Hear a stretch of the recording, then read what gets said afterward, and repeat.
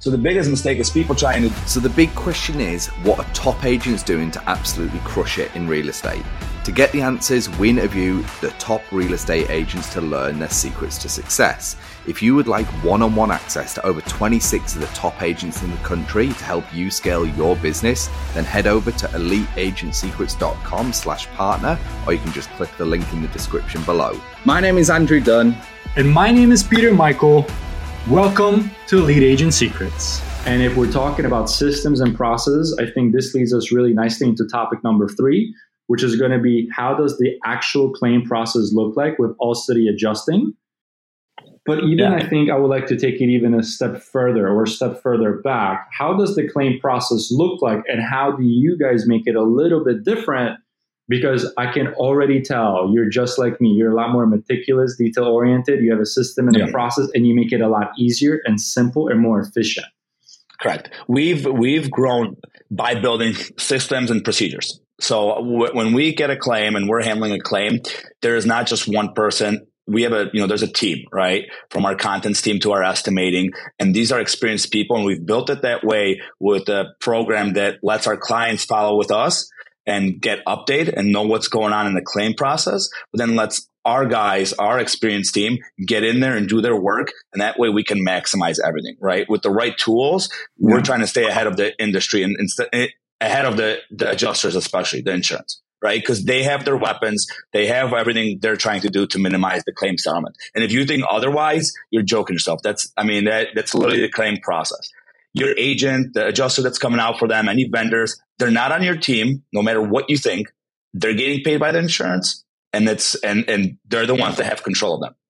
So who's kind of looking out for you is what you have to think of. And how are you going to get a max settlement? If our client, gets a settlement where he's got so much money left over where they can do repairs, plus, there's money left for others, like for another property, hey, they're owed what they're owed, right? Anything more is illegal, but most clients, majority of clients are getting underpaid, and insurance companies are getting away with it.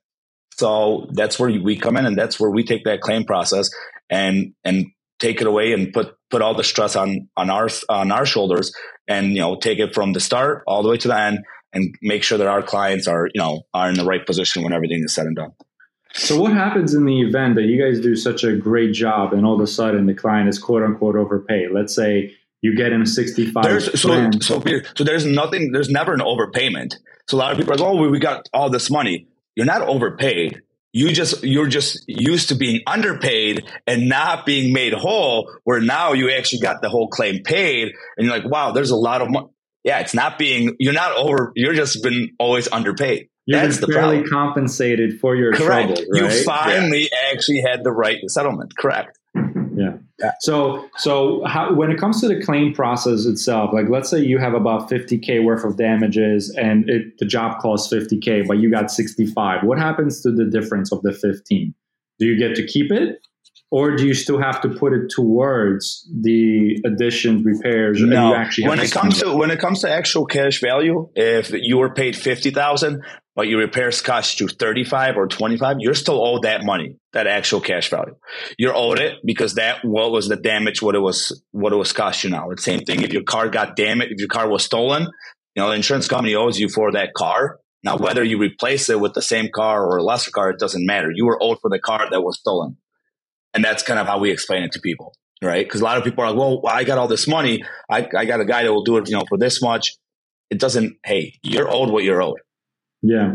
Now, if they can take and hire their own guy, and the insurance company can send their own contractor out and pay him, and everything goes directly to him and pay him what they want to pay him, that's what they want to do, of course, because it saves them a ton of money, but it's not the right thing. Now, how would that work? Do they, like, for example, let's say the homeowner does not want to agree that the quality of craftsmanship or the work that has been completed is up to their standard. By using the vendor of the insurance company or working with the insurance, that we stay out of. We do get those calls like, oh, the insurance company sent out a vendor and now he's not showing up. He took half the money. Call the insurance company. You know what the insurance company is going to say? Well, you hired him. You signed the contract with him. Yeah, but you guys sent him out. Yeah, but we didn't sign the contract with him. And they're able to wash their hands every time. Yeah. So there's no rule, requirement, or law or regulation that essentially, one, enforces it, but two, also forces the insured to use one of the insurance company's vendors. They can choose whoever they want. You can choose whoever you want, right? They'll tell you, hey, well, we have vendors, or we want you using vendors. They'll try to push their own people. Of course, that's same with with auto damage. Well, we have a body repair shop. Take it to our guy. Take it to our body repair. Why would I take it to yours? I have a guy that's been doing body repair for my cars all these years. Because if they can control who does the work, how they get paid, it saves them a ton of money.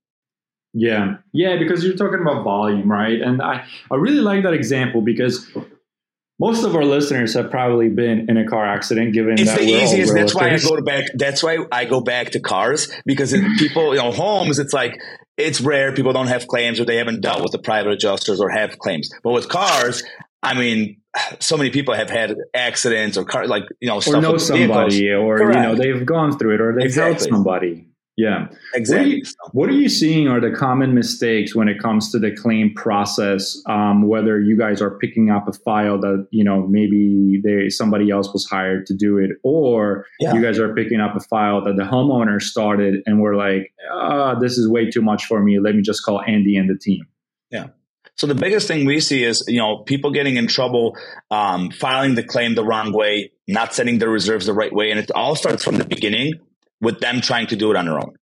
And again, nothing wrong with trying to handle your claim on your own, but it's a profession. It's a skill, and people saying the wrong stuff like, hey, we had a leak in the bathtub and, now the kitchen's damaged. They right away in their head, when in their, notes, they said it was a leak.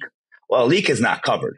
A broken pipe, a sudden burst is, but a leak that's been happening, because that's what a leak is, that's not a covered loss. So now, by you just stating it the wrong way, you just told them you don't have a covered loss. So now you'll get a call from a different adjuster say, hey, Mr. Peter, sorry, you don't have a covered loss. It's been leaking. That's not, well, no, but I never noticed it. Well, yeah, but it's been leaking. So, and now you got yourself calling and trying to figure out, Google, how do I find someone to help with my claim?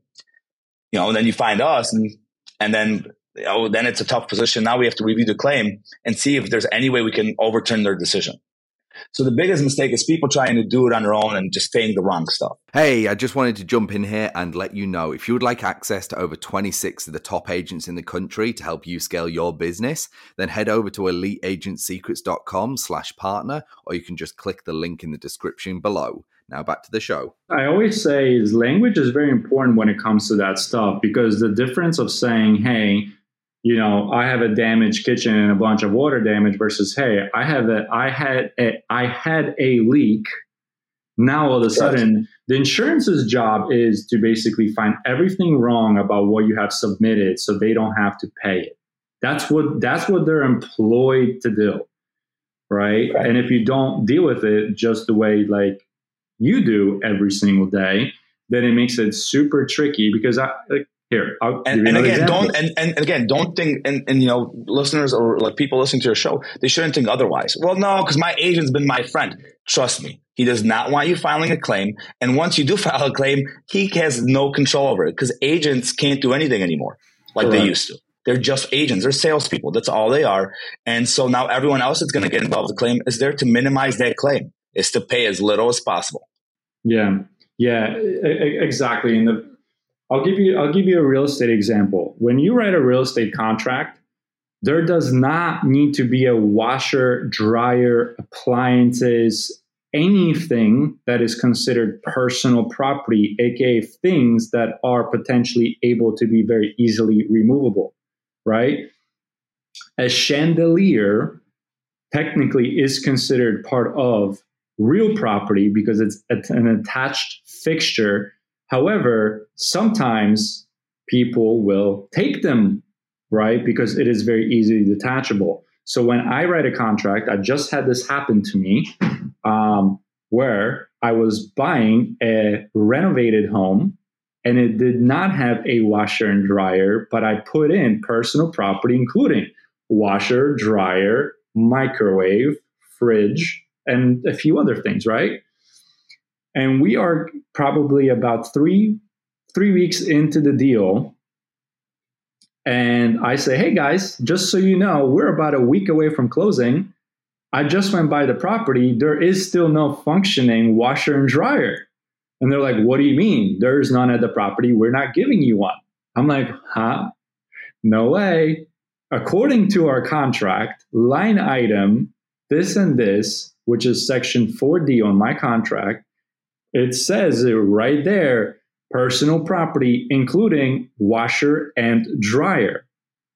They're like, I can't believe we missed this. That's about $1,200 to $1,500 right there.